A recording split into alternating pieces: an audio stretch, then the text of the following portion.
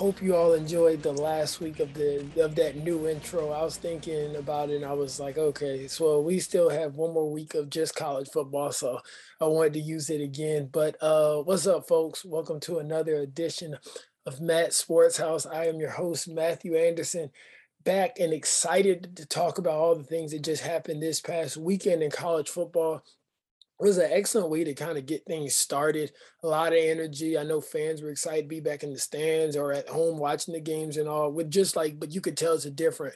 But with the college football atmospheres, whenever everybody is gathered together, so we're gonna go ahead and kick it off. Start talking about the Alabama Crimson Tide versus the Miami Hurricanes. Alabama did get the win when blowout fashion with the final score of 44-13. First of all, Alabama scored on 8 of 10 possessions. And this is so funny because I think a lot of people thought the Miami Hurricanes had a chance returning all the talent that they did, and it just was not the case. Bryce Young, I think Nick Saban has said that he had over almost seven figures worth of endorsements. If he didn't have it then, he definitely has it now. And I'm pretty sure some other companies are going to try to partner with him because he's like the Heisman front runner right now. It's week one. We do have to calm down with this, but like he looked like he'd been doing this forever.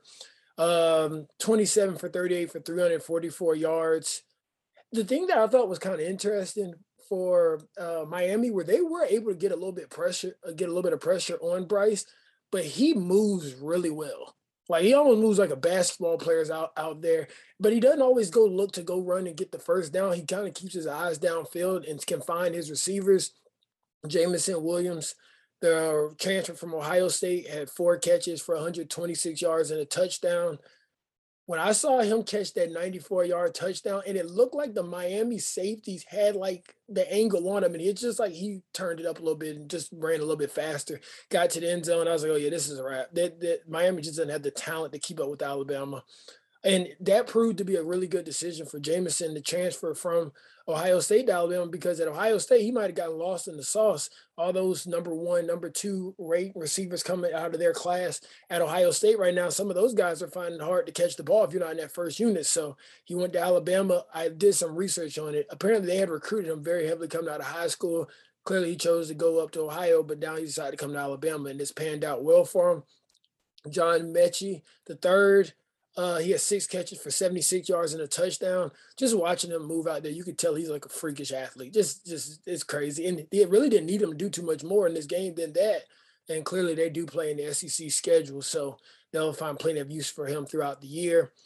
Like I said, Alabama had to lead 27-3 at the half. You really could have cut the game off if you really wanted to. One thing you notice about Alabama's defense, especially in the openers whenever they play, it seems like they're unleashed. Like they get like it's like finally we get to go hit somebody else, and they're just if everybody else is moving at fast speed, they're moving at fast forward. They're getting all the heads to the football. If there's a turnover, they're getting there. It's just a great things to watch. Not to mention Alabama returned eight starters on defense. So like usually they're having to kind of revamp the whole roster like they had to do this year with their offense. But if they're returning eight guys, it's kind of like, guys, remember what we do? Let's make some corrections in the offseason and let's get going. So it was great to be able to watch that happen. They were able to get a lot of pressure on Derek King early and often, and that kind of rattled him. And once you do that early on with most teams, especially with the Miami offensive line, while they were experienced for the most part, it's just once you're able to get that kind of pressure on them early on, things kind of you heard that quote. And it's like everybody has a plan, you get punched in the mouth. Well, that kind of happens here, and then you just kind of unriddle from there. One thing I did want to talk about this game, but just about the Alabama program in total, is we already know how hard it is to get on the field at Alabama. Like the 5 stars and 4 stars running everywhere around here, and the 3 stars are so hungry they might as well be 5 stars. But due to how this transfer portal is working now, and guys can transfer and play immediately, you got guys like Henry To'oTo'o from Tennessee, and like I told you about Jameson Williams from Ohio State, who are good at their respective schools, have already been through the strength and conditioning program, already learned how to kind of get through a playbook, and then they decide they want to go play some championship football and maybe get some more play time. They come to Alabama. So at this point, it's like you could potentially beat out everybody in your class, everybody that's been recruited by Alabama, and then some guys transfer in, and now you have to go beat them out. And the best man does play in Nick Saban's team. So any recruits how they're thinking about going to Alabama, it just makes you very, very competitive because it's even more competitive now than it was before with this new transfer portal. Did want to make sure that I read this out. Saw this report, thought it was kind of interesting. So Alabama, Crimson Tide, lost the Heisman Trophy winner, another first round wide receiver, a couple of no, a first round quarterback and running back, three drafted offensive linemen from the best offensive line in football, a first round corner, the MVP of the national championship game, and the top assistant coach in college football, Steve Sarkisian, who's now at Texas, and just comes back like this. They literally reload. They call it the process. You love to see it. And I think I mentioned this before, but Bryce Young is definitely the leader for the Heisman from the quarterbacks that I saw. Now, granted, he does probably have one of the tougher schedules, being he has to go through these SEC teams week by week. But this dude definitely, I think one of the announcers said it really well, or maybe it was the lady who did the post game interview. She's like, "You've already broken records in your first game as a starting quarterback at Alabama." And it's like he's like, "Yep, yep, yep." And you could tell he's so Nick Saban process driven. He's like, "Hey, but we got more to do. We'll celebrate this one tonight. Y'all know how that goes. But tomorrow we get ready for the next opponent." So major shout out to Alabama for doing what needed to be done. And for Miami, hopefully they'll make it to Charlotte for ACC championship game. At least one could say that one of the benefits for playing Alabama first game of the year, you get to see those weaknesses. And so then you hope to, get those fixed up and try to climb through the rest of the ACC schedule.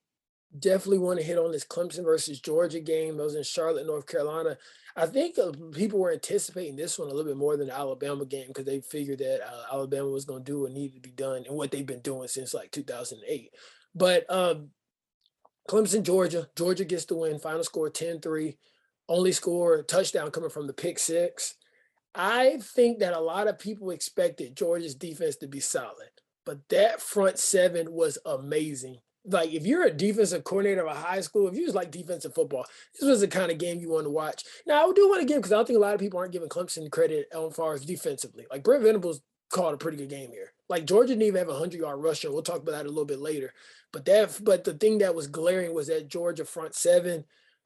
I think in the offseason, Kirby Smart and the rest of the defensive coordinator and his staff had realized they were like, okay, DJ doesn't like to run like a Deshaun, or maybe how Trevor would need, not even will need, because Trevor could run pretty well. But they're like, he likes to throw it, but stand back and throw it from the pocket and maybe move a little bit, but definitely he's looking to, even whenever it's time to take off and running, he's still looking downfield because he wants to throw that ball. And so it seems like Kirby Smart and them was like, okay, we're just going to bring so much pressure on him that it's going to force him to run in. And DJ Uiagalelei, the Clemson quarterback, just didn't decide to do that. It seemed like Kirk Herbstreit was pointed out a lot during the broadcast. It was like, it doesn't seem like DJ really wants to take off and run. And really, a lot of people think Deshaun Watson, Trevor Lawrence, but even if you go back to Taj Boyd, Clemson has had running quarterbacks, seems like, since 2011. And so the fact that DJ wasn't able to do that, I think that kind of really handicapped the offense. But not to mention that Georgia defensive, that, like I said, the front seven, the front four, whatever you want to say, they did have 7 sacks. And once you're sacking a guy that much, it's like at this point, you kind of break down the game plan. That's like, I just got to kind of get the ball off here. Now, I will say another Clemson receiver that played well was Joseph Nagata. He was a number 10. He had 6 receptions for 110 yards. And so he came to play. So there was one receiver that actually did play well. I think it really hurt DJ that him and Justin Ross were not able to get on the same page. And Justin Ross did have to sit out a year. And although they've done a lot of practice reps, 7-on-7s, outside periods, if you want to call it, but you could tell that game rep, and especially against like a defense just as good as Georgia, really it takes some time to build, and they just haven't had the repetition, it seems like. I feel bad for that man DJ though, because this man went from a Heisman candidate, and then just like what happened with Baker Mayfield, he has commercials going throughout the game at the Dr. Pepper, and they're not playing very well. Baker Mayfield had the same thing, I think, with Hulu, and it's like, yikes. And until almost like seems like he's one of the most hated man on the internet right now. Like, oh my God, I just saw like the comments. I didn't even see the stuff that people actually like tagged him in. But tough for him, definitely a tough break. Something I found interesting was, and if you haven't listened to the last episode, well, I guess it's college football. So after the last week's episode really doesn't matter anymore. But I talked very heavily about Lynn J. Dixon because I was thinking, okay, Lynn J. Dixon sat behind Travis Etienne for the 2 or 3 years, I think 2 years, and he was supposed to be the guy. And so I was shocked to see, I think Kobe Pryor started the game for Clemson. I'm like, where's Lynn J.? And then Will Shipley, who was a 5-star running back coming out of the state of North Carolina last year, he also they were like a more of like a 1-2 punch to replace Lin J. And so I'm sitting there thinking, like, I was looking on Twitter, look at different places, like what has happened here? But it seems like the reports that have come out have been like Lin J didn't have the best fall camp, and so CJ Spiller, who is I think he's a running backs coach or he helps with the running backs, was kind of like, all right, well, if he's not having the best fall camp, we'll play the other guys that had better ones. And like I said, Will Shipley was a 5-star running back. This goes to show you guys how tough it is to come play college football and like just play as a freshman and to succeed as a freshman. Because Will Shipley and Kobe Pryor both had 4 carries for 7 yards. So as good as they are, it was like, man, these guys from Georgia just a little bit better. Like I said, the camaraderie for that Georgia defensive front seven. And I'm not even gonna say the front seven because they're the back four played pretty well too. But it's just they had it all together, and those Clemson running backs were not able to get it going. Lin J came in for a little while, like almost like maybe like 3 plays or so is when I saw him. And I was like, okay, so he's not hurt, he's out there. But I kind of understand it if Dabo and CJ thought that he didn't have his best camp at Clemson. You always hear Dabo preaching the best man plays. And so it's like, okay, if you're not putting forth, I don't know if it was an effort thing. I don't even kind of want to put that out there because I don't know like exactly what happened. But if you're going to stand on your principles, if you show that to the starting running back who was expected to have a big season, then everybody else has to kind of follow suit. So I understand it, but I definitely think it hurt Clemson that he didn't play as much because when he got in, he kind of acted as a spark or what have you. But hey, Dabo Swinney gonna stand on his principles. I remember whenever Dabo benched Sammy Watkins, I was like, "Are you crazy? What are you doing?" But it's better for the longevity of the program. Obviously, it's not fun whenever they ended the season with a loss to Ohio State and start the season to a loss to Georgia. Um, just like I said, I don't want to keep harping on that front seven, but you definitely got to see some different stunts and just some big guys kind of get after it. Once again, the guys probably been hitting the offense all fall camp, so they're like, okay, finally somebody else out there in orange, let's get to them. Now, as far as that Georgia offense, a lot of people been telling me JT Daniels is a first round quarterback. I didn't see that in the big game. You know, I like because I think I said on the last episode that Jordan Palmer thinks that he could have him a Joe Burrow type year, and it's like okay, but that means I remember when Joe Burrow played Texas, he balled out, and it's really the whole entire season. So it just didn't strike me as that. He struck me as more of a game manager in this game, if that. Zamir White, the running back from Georgia, one of them that 1-2 punch. The other one's Dalvin Cook's younger brother. But Zamir White had 13 carries for 74 yards, tough yards. He's really the one that's going to kind of get the tough yards for the Bulldogs throughout the year. And then it seemed like Cook is more of the outside guy that can really make some moves and get to the end zone in a hurry. I was expecting Jermaine Burton, number 7, the wide receiver from Georgia, to have a bigger game. He only had 2 catches for 11 yards. I do definitely expect to have a bigger game with Pickens being out, but I guess I don't know if that wasn't the game plan or the Clemson secondary just didn't really allow it. Did want to hit on the South Carolina connection. Channing Tindall for the linebacker for Georgia, number 41. He did go to Spring Valley High School and he was a highly touted guy to end up going to Georgia, which was a ballsy move there because he probably could have went to South Carolina and played right away. And he's definitely competed and it's panned out for him at Georgia. Meanwhile, Will Taylor, he played quarterback he was a quarterback at Dutch Fork last season. He was the Clemson punt returner. It's kind of interesting because you don't really hear of too many quarterbacks are doing punt return, but I guess he's a sure hands guy. Wouldn't be surprised if Clemson at some point started using him in the slot. He is also going to as they start using them in the slot as well as punt returner, because they're used to always having, that white fast receiver usually in the slot, like the Hunter Renfrows, if you remember the Tyler Grishams and those guys. And so looking to see if they'll get him on the field a little bit more. Did think it was very impressive that he avoided the red shirt, because this guy, like, to come into Clemson, and he's not the tallest guy. I think he's like 5'9", 5'10", like maybe like 170, 180 pounds. And to be able to avoid the red shirt, that means the coaches definitely see something in him. So very interesting to see his career at Clemson on the football field and also on the baseball diamond. All right, y'all. So next up, we got to talk about my Ohio State Buckeyes, who got the win on Thursday night with a final score of 45-31 over Minnesota. One thing I did not realize before we even really get into this game, I was looking at some numbers and stuff, and they brought it to my attention that the reason that, because most of the time you'll notice Ohio State always plays at noon.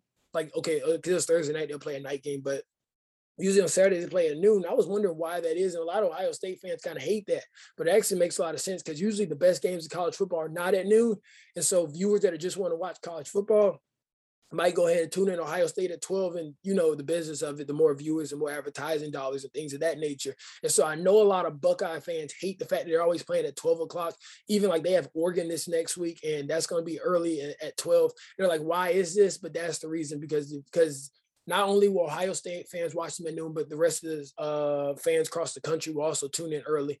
And so it actually kind of makes a lot of sense from the business perspective. It just sucks because every team seems to want like night games, and it's just more fun for the fan bases. But all this stuff is ran by money. Never forget, we are participants of capitalism. But anyway, now this game, CJ Stroud started off slow.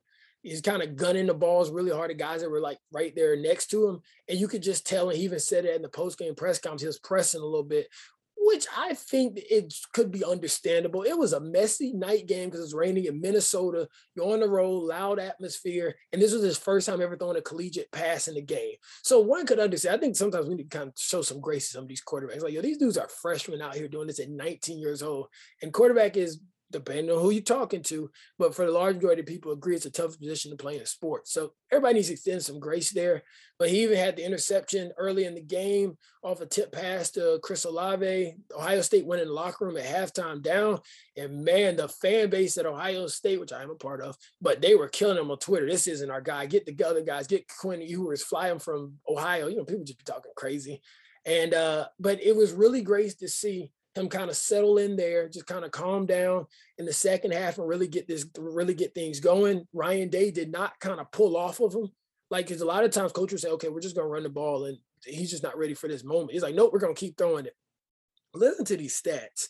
In the first half, CJ Stroud went 8 for 14 for 58 yards and interception. In the second half, he went 5 for 8 for 236 yards, 4 touchdowns, and no interceptions. That is insane. The weapons at Ohio State are like second to none. Well, first of all, let me give you the CJ Stroud, the numbers. He ended up for the day 13 for 22, 294 yards, 4 touchdowns with interception. One of their running backs, Mayan Williams, I call him the bowling ball. I'm pretty sure he's number 28. He had 9 carries for 125 yards and a touchdown. He broke like a 70-yard touchdown. It didn't seem like he was running that fast, but like I said, the bowling ball kind of picked up momentum. Travion Henderson, their other running back, which they're saying is better off this far in his career than J.K. Dobbins was at this point. And J.K. Dobbins, we all know what he did at Ohio State. I think he had 1,700 rushing yards his senior season. But yeah, Travion Henderson is drawing rare reviews, took the screen 70 yards, hit the piece in the end zone on his way to the end zone. And you just knew kind of what time it was. Very excited for him as a freshman in that game to be able to have a big play like that. It builds a lot of confidence. Now for those Ohio State receivers, Chris Olave, 2 touchdowns. Did Chris have 2? Yeah, I think he had 2 touchdowns for 4 catches, 117 yards. Yeah. He's just smooth with it. He's not the biggest guy that most people think, and even Urban Meyer, who's now an NFL head coach, thought that he's a first-round talent last year, but he decided to come back. I guess he won the championship. I'm not 100% sure, but for him, he did that. Garrett Wilson, who will probably be a first-rounder this year, he comes out of the state of Texas. He's a junior, I want to say, but 5 catches for 80 yards and the touchdowns. And so both of those guys got fed and they're happy. You could tell for a while there, like Chris Olave was like, all right, come on, CJ. But when they got it going, all was well. Master T was one of the running backs for Ohio State as well. And he was actually I want to say he was the starter last year. If I'm not, because he was a starter. Trey Sermon came along and he's just kind of the ground and pound guy, but he's just a little bit more, them running backs like the huge neck and just runs it downhill. And it seems like in this day in college football, you got to have guys that are a little bit able to have a little bit more, kind of can bounce left, bounce right, can cut a little bit more on the dime. Master Teague is what you would call the meathead. But the Minnesota running back, as a matter of fact, didn't mean to mispronounce that name. He finished with 30 carries for 163 yards and 2 touchdowns. He was a beast. He was really a problem for Ohio State, and he really showed how much problems we are having right now in that run defense. But anyway, he got hurt in this game, and he has had to have lower leg season-ending surgery. So next time we see him, he'll be in the NFL, probably be drafted pretty high, depending on what that injury is and how well he recovers. But he was causing Ohio State all kind of fits, and they had no answers for him. Next week, Ohio State has Oregon, though. like I said before, when I was explaining everything, it's going to be a noon Fox game. Joel Klatt in the booth. It's going to be great to watch. Oregon's quarterback is Anthony Williams, who transferred from Boston College. Just want to let y'all know he is the truth. I remember watching him at Boston College against Clemson. I was like, oh, that's going to be a guy. So he headed out to the Pac-12. Last year, he didn't get in quite as much, but this year, I think he is the starter. They also have not a five-star. This guy ain't coming out of high school. He's about to go pro. He's a star defensive end, consensus top 5 2020 NFL draft prospect, Kayvon Thibodeaux. Yeah, it's a weird name, but nonetheless. And anyway, he sprained his foot though against Fresno State, and so a lot of Ohio State fans were looking like, oh, that could be problems because that's the guy that we're gonna have the game plan for all next week. But they said it's just a sprain, so he probably won't be 100%. But generally, guys, adrenaline kind of keeps them going in these big games because this is a big game for both schools. You're happy to see college football kind of scheduling these top games, and like I said, that will be a Fox at noon. All right, now we're going to keep going here. We're going to talk about these South Carolina Gamecocks for the Gamecocks lovers out here. They did end up getting the win against Eastern Illinois with the final score of 46-0 in the Shane Beamer. Actually, the Zeb Nolan debut. Shane Beamer is the beginning of his era.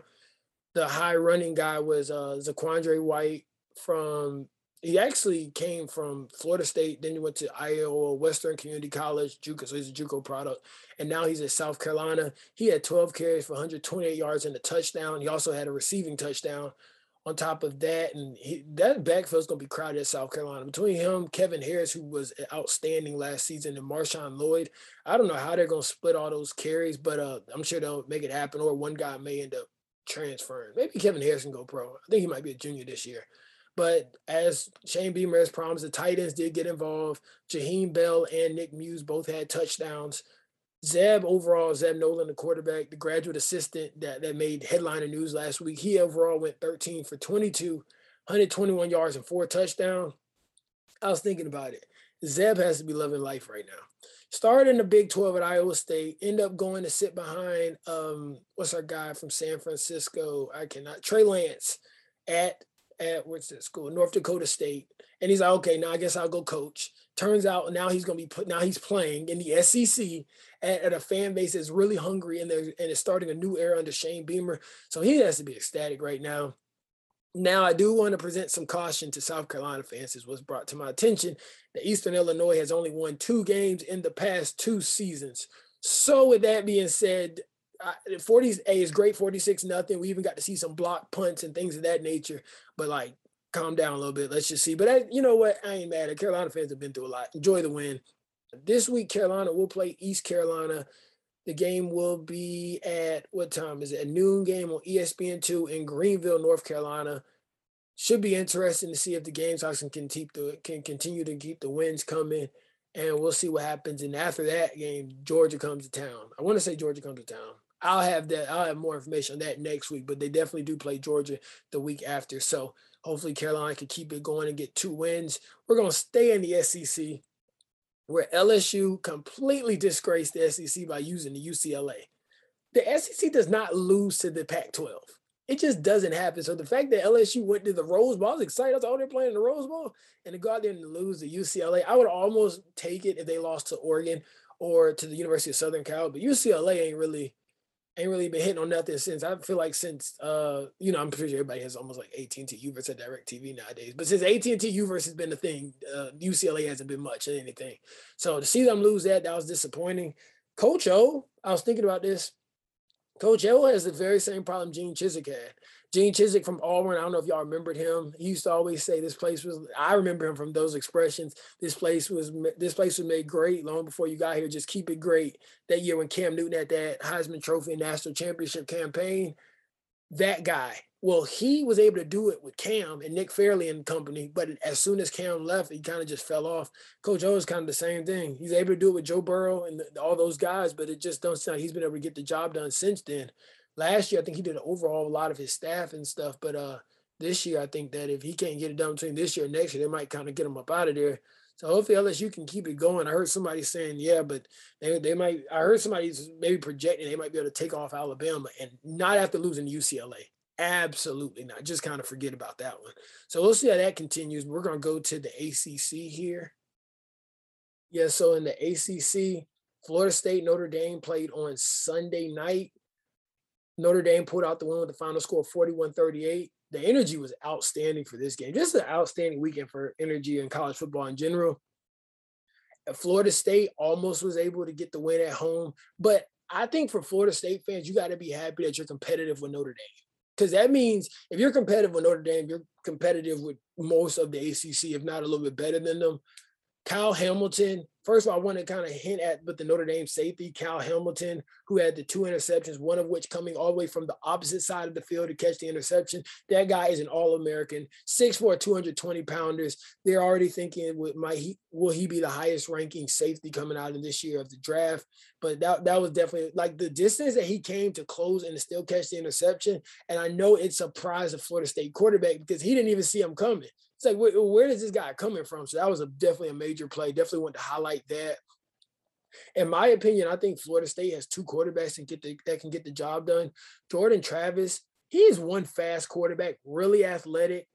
When you watch him, you see a lot of quarterbacks do stuff like that in high school, and then by the time you get to college, you can't do that. Like I remember at one point near the red zone, I think he was in the red zone. He reversed the field and found the guy open on the back end who was like, I think running like a backside slant or something.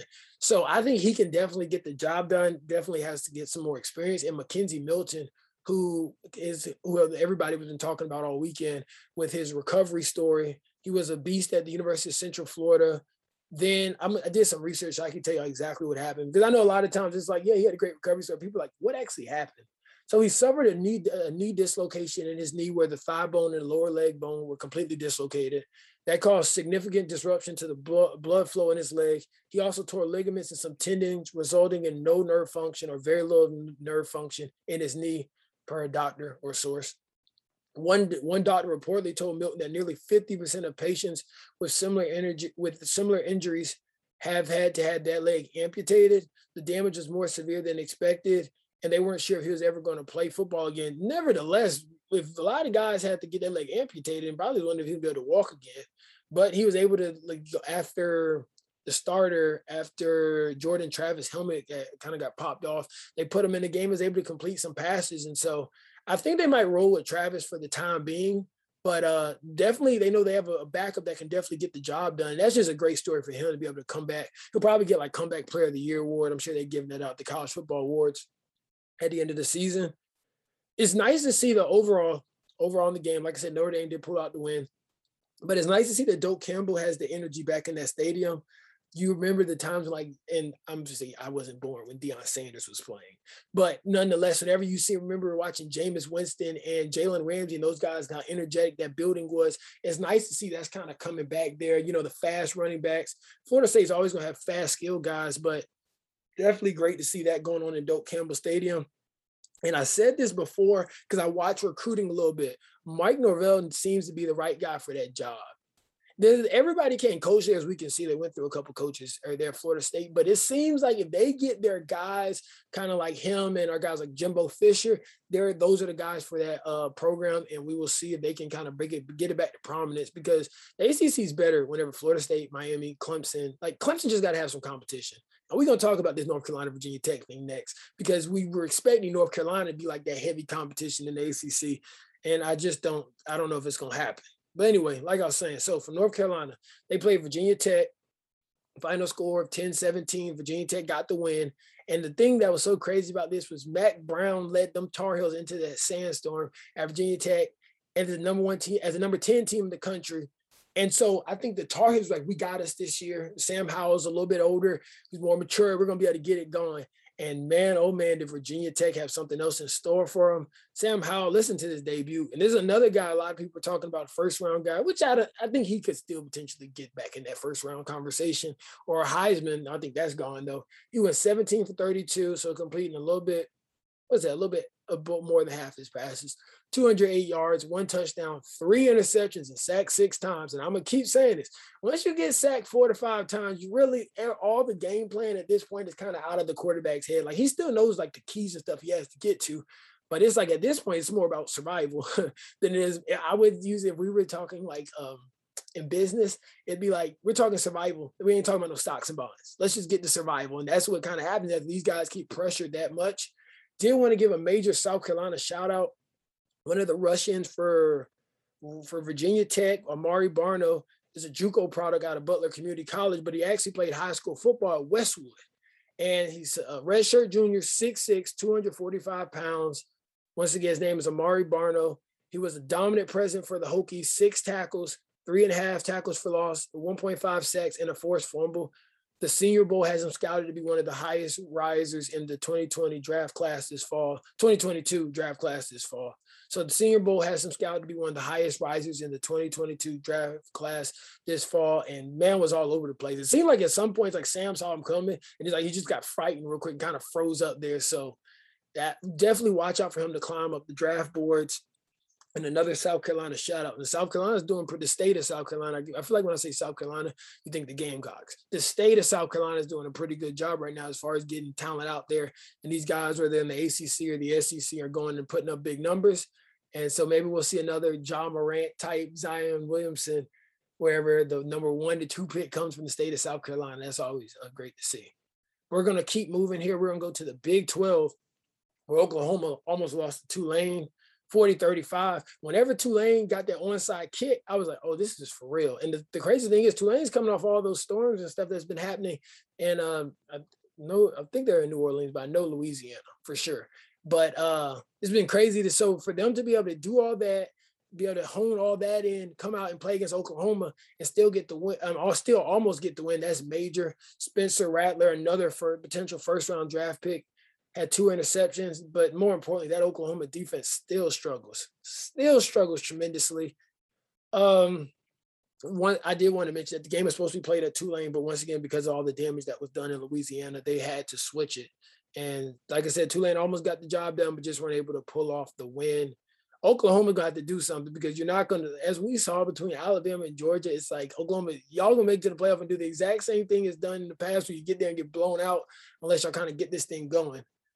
Now, I do want to talk about just 2 quarterbacks that are not at like the Power 5 conference schools, but just guys I'll probably be checking in on weekly throughout the podcast, because they're potential other first-round quarterbacks. And I know I've said first-round quarterbacks a lot in this episode, but a lot of these guys, because last year's class was so solid, and every year they're trying to figure out who are going to be the guys. And so I kind of label them out front, and then whoever the guys who don't make it, they kind of just drift off. But definitely want to let you know who the guys are that you should be looking for. One of which is Desmond Ridder from Cincinnati. He went 20 for 25 for 294 yards and 4 touchdowns, helping Cincinnati get the win over Miami of Ohio. Malik Willis, this is the guy from Liberty that you'll hear Quincy Avery talking about in every podcast he's on. He went 15 for 23 for 217 yards. And when they beat Campbell with the final score of 48-7, they play Ole Miss. Liberty plays Ole Miss this season. That's going to be a really good game, because you're going to get to see Lane Kiffin fireworks versus Malik Willis and his team, I don't know if y'all remember, but they beat Coastal Carolina last season in I forgot what playoff game, not playoff game, but whatever bowl game that was. Did want to talk about just briefly about NFL football. And like I said, I always bring something high school football related, just to kind of get some of the local talent kind of out to the masses a little bit here. But in the NFL, I think everybody's excited for NFL season kickoff. You got the Cowboys versus the Bucs on Thursday night. Game will be in Tampa, the defending world champs. Cowboys, big scene, big night. I expect a loss. Really excited to see Jalen Smith play and company, and Ezekiel Elliott, CeeDee Lamb, all the guys. Dak Prescott, see what he can do this year. But I just, whenever the stage is the biggest, it seems like the Cowboys always find a way to lose the game. So definitely will be rooting against them. But those individual guys, especially Jalen, because he had a great comeback story as well coming out of Notre Dame, all excited to see him play. Yeah.